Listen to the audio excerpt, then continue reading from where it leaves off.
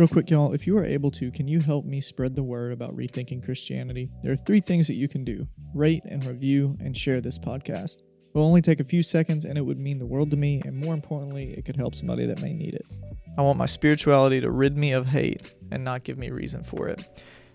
Christian history has a long-standing kind of history of allowing ourselves to put up boundary lines and walls and things like that. And especially in American Christianity, within American Christianity, there has been a hijacking of, the way of Jesus and Christianity as a structure, and it's used for political purposes and used as a way to motivate people to vote and do and act in a certain kind of way, because it's used to reflect that if you do this, you're Christian, and if you don't do this, you're not Christian. And the people that are very devoted to wanting to be Christian, a lot of times I think are taken advantage of by political parties and groups and organizations, because they push and use Christianity as a political weapon. And when Christianity is used as a political weapon, walls are put up between people.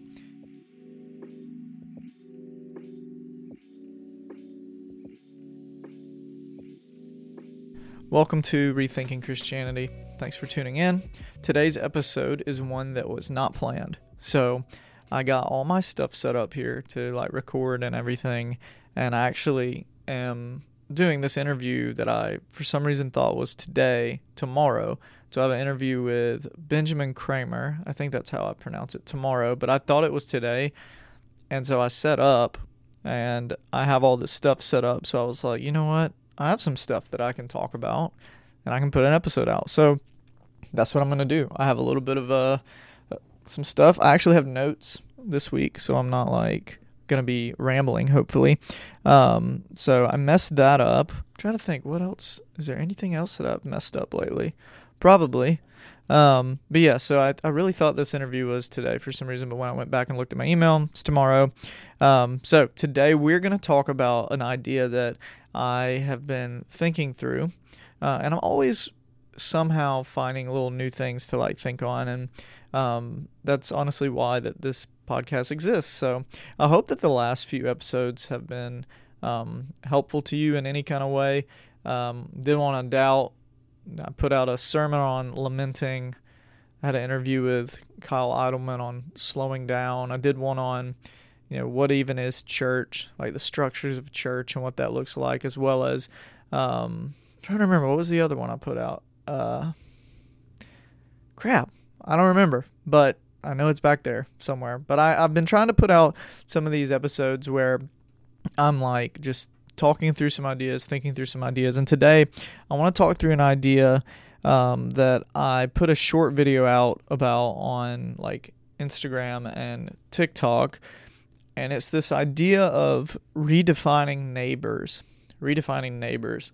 When you look at the scriptures and you look at the stories of Jesus, just throughout his whole life, he not only says things like this, but he lives it out. So he would say, love your neighbor as yourself. Pray for your enemies and those who persecute you. And what Jesus lived and did was this very oxymoronic, just very different way of living. It was, it's been, phrased the upside down kingdom. If you read the Sermon on the Mount and the Beatitudes, it's the things that we naturally think are positive, he looks at them in a certain light where it's actually, I say to you, instead of thinking that way, think this way. And, as I was thinking through this idea of what it looks like and what it means to have this idea of a neighbor and loving your neighbor as yourself, I also thought about this idea of how do we define our neighbors? And there's a story in the scriptures that I want to look at, and it's really, really good. And I had read some articles I read an article that N.T. Wright kind of put out where I got some different perspective on this. But I'm going to begin with a quote, and I'll talk more about this idea of redefining neighbors. And this quote comes from Blue Like Jazz by Donald Miller, and it says this: "I want my spirituality to rid me of hate, not give me reason for it. I want my spirituality to rid me of hate and not give me reason for it." Christian history has a, long-standing kind of history of allowing ourselves to put up boundary lines and walls and things like that. And especially in American Christianity, within American Christianity, there has been a hijacking of, the way of Jesus and Christianity as a structure, and it's used for political purposes and used as a way to like motivate people to vote and do and act in a certain kind of way, because it's kind of skewed to like, basically it's used to like reflect that if you do this, you're Christian, and if you don't do this, you're not Christian. And the people that are very devoted to wanting to be Christian, a lot of times I think are taken advantage of by political parties and groups and organizations, because they push and use Christianity as a political weapon. And when Christianity is used as a political weapon, walls are put up between people. And as I was thinking about this idea, I began to think about this idea of Jesus says, love your neighbor as yourself. And then you look at that word neighbor. Who is my neighbor? What is my neighbor? And how easy is it for us to allow our neighbors to be redefined based on, the biases we have, the perspectives that we have, the ways in which we understand people. And so, who is our neighbor? And how have we often allowed our neighbors to be redefined? And this quote, it talks about, I want my spirituality to rid me of hate, not give me reason for it. And oftentimes, Christianity is a motivating factor for us to be opposed to people and opposed to groups and opposed to like, just people for their beliefs and the way they've grown up and things like that. And I think sometimes that the stances that Christians hold become weapons of not inviting, like they're not inviting people into Christianity, but they're opposing others who think differently than they do. And I don't know if that was what Jesus was trying to get at when he was living. And, when I put out stuff on the internet like that, obviously I get pushback and things like that. But I think that it's important for us to recognize, and think about this question, who is my neighbor? And how have we often allowed our neighbors to become redefined, right? Especially in America, because Christianity in America and the political landscape have a lot of times become, partners, unfortunately, on both ends, and some more so on the conservative side of things, because that's much louder on that side. But there's a great quote that comes from a book called Jesus and John Wayne, and I think it really illustrates this idea that I'm talking through really well. And it says this, Christian nationalism, the belief that America is God's chosen nation and must be defended as such, serves as a powerful predicator of intolerance towards immigrants, racial minorities, and non-Christians. And so this is speaking to what I'm talking about, how have our neighbors become redefined? And the thing is if we can redefine and redefine and redefine, you really are only loving people that look like you, or maybe not look like you, but they look like you in their beliefs. They look like you in their, way of life. They look like you in their political whatever. And for Jesus, he says, love your neighbor as yourself. He doesn't say love your neighbor as, they believe what you believe. Love your neighbor as they vote how you vote. Love your neighbor as they live in the same neighborhood that you live in, or the same town. And so it's really, really thinking through this idea, like, what does that neighbor look like? And if we allow these walls to be put up, we become defenders of systems, defenders of beliefs, defenders of all these things, where we're so on guard that we don't open ourselves to like actually getting to know people and loving people and caring for people. And when I look at these stories that Jesus lived out, he was just very like present and open, and he was welcoming, and he challenged people. He challenged people a lot, but he did it in a way that wasn't like, hurting people or like, I mean, and there were some ways where Jesus did divide, but I don't know if it's the way in which we see it done today. And it's a really, really interesting thing. And so Jesus asks us that question, or challenged us with that statement, love your neighbor as yourself. And there's a story in Luke that I mentioned earlier that I wanted to read, and I'd never really thought about it from this perspective. And it begins with a question, as often, Jesus would get asked questions and people would, hear him. And he would often give answers that they didn't want to hear.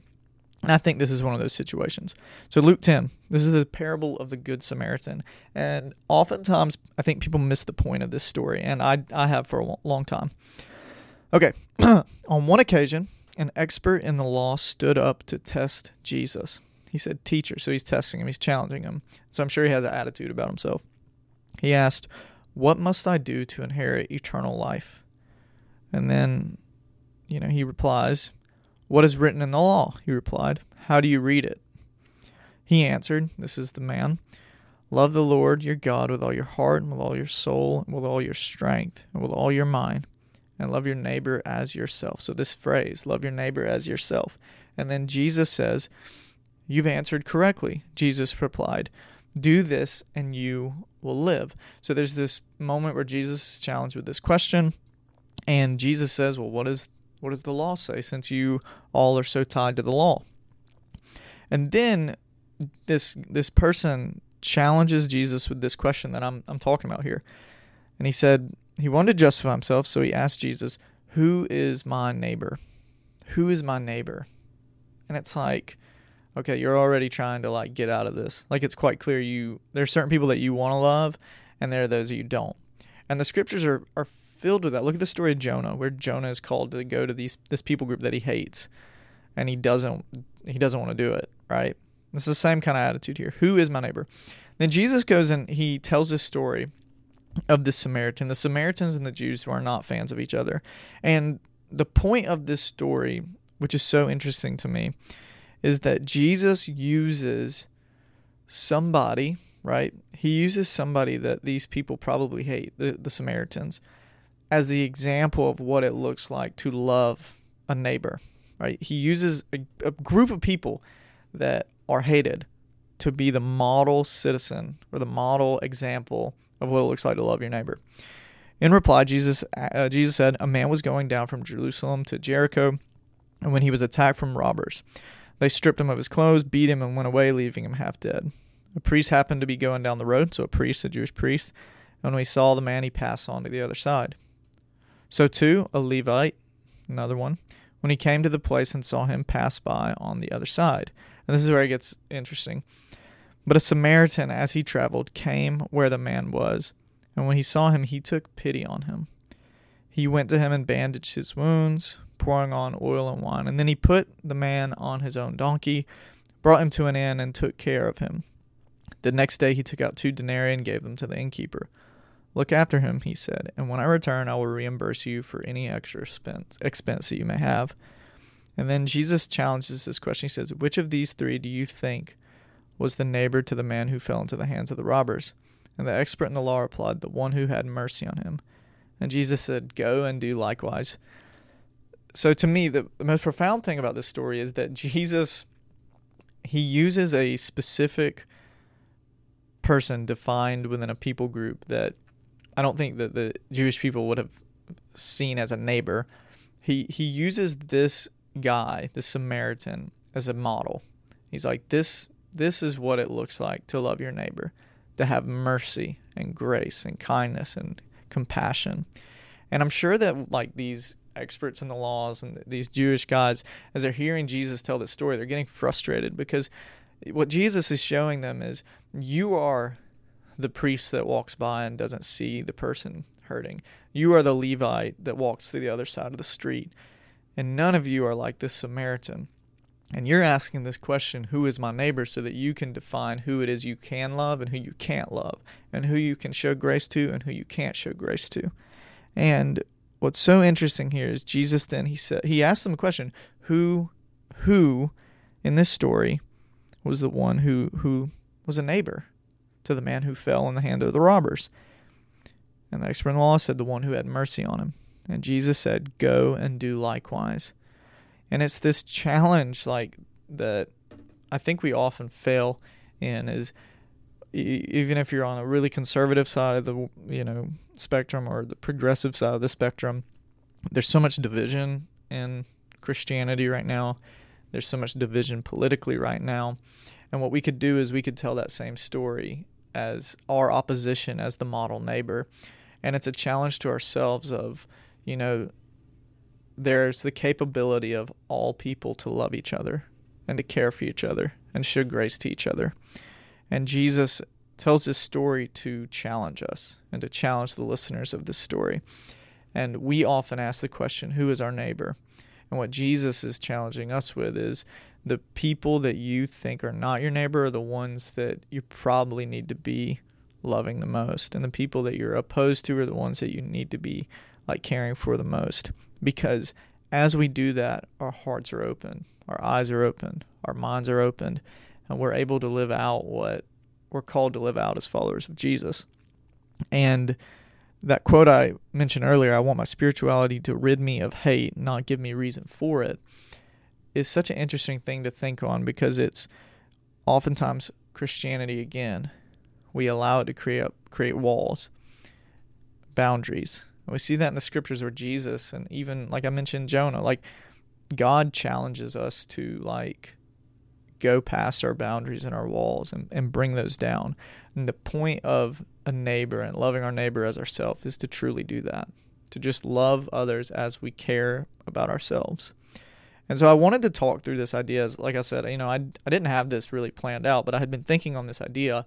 And, I think that this is really, really important for us to think on, because too often we have allowed Christianity to be hijacked and used as a weapon. And I've fallen prey to this, and maybe you have too, where we miss what the point is. And the Christianity is not about defending a country, defending a political landscape, or, winning culture wars. But it is really, at the heart of it, is what Jesus is called people. That question of love your neighbor as yourself. He's asked, what do I have to do to inherit life, eternal life?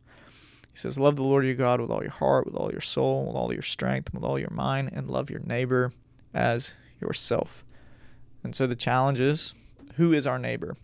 As we kind of close, I did this last episode. I have a couple questions to think on that I think could be helpful as we kind of wrap it up.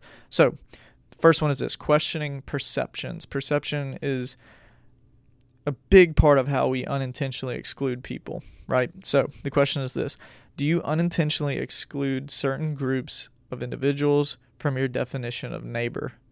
How can you challenge these preconceptions and embrace more understanding and openness to people that you agree with and people you disagree with, people that look like you, people that don't look like you, people that vote like you, people that don't vote like you? So how can we recognize our perceptions? The second is this: to have acts of love beyond familiarity, right? It's easy for us to be kind to those we're familiar with. So consider a specific action to show love and kindness to someone outside of your usual circles, strangers, individuals from different backgrounds. What this does, it expands our capacity for compassion and our ability to not just do what's comfortable and what's familiar to us, but to continue to open that lens and open that door of who our neighbor is. And the last is this: cultivating empathy. Reflect on maybe an interaction you had recently where understanding was difficult. I can think through a lot of these. I have friends that I'm in group messages with and things like that I don't agree with on a lot of stuff. And I sometimes want to just I want to be right, but I don't think that always is helpful. So how can you actively engage with those who hold different beliefs, cultivating empathy and an open heart to learn from their perspectives? These questions, I think, are things to think on, because, again, who is our neighbor? And Jesus says to have life, to have life here and the next. And I think having it here is just as valuable as the next. To have life is to love our neighbor as ourselves, and to not allow our beliefs to be used as a weapon to define who our neighbors are. Because that's what they were doing in Luke 10. They asked the question, well, who is my neighbor? Don't ask that question. Ask the question of who can be my neighbor, who shouldn't be my neighbor. Not those questions, but who is my neighbor? We often ask those questions like who shouldn't be my neighbor or whatever. But we're challenged with this. We're challenged with the concept of loving our neighbor as ourselves, truly living that out, and thinking about these questions. So I hope that this is helpful for you. I'm definitely challenged by it, and I know that oftentimes it's very easy to get in the midst of our life and we forget about this concept and this idea, because at the end of the day we are looking after ourselves and our beliefs, but that's kind of what we're being challenged to do, is to love neighbors as ourselves. So anyways, I am rambling at this point, so I hope this was helpful. Thank you for listening to another episode of Rethinking Christianity. If you have any questions or concerns, hit me up on Instagram at Rethinking Christianity Podcast. If you don't follow us, go ahead and follow us on there. Subscribe to the YouTube channel. Really enjoy getting to do this. I'm super thankful for the people that listen, and if it helps you, share it with somebody, leave a review, rate it. All those things help other people just like you find the podcast. Until next time, I am Blake, and this is Rethinking Christianity.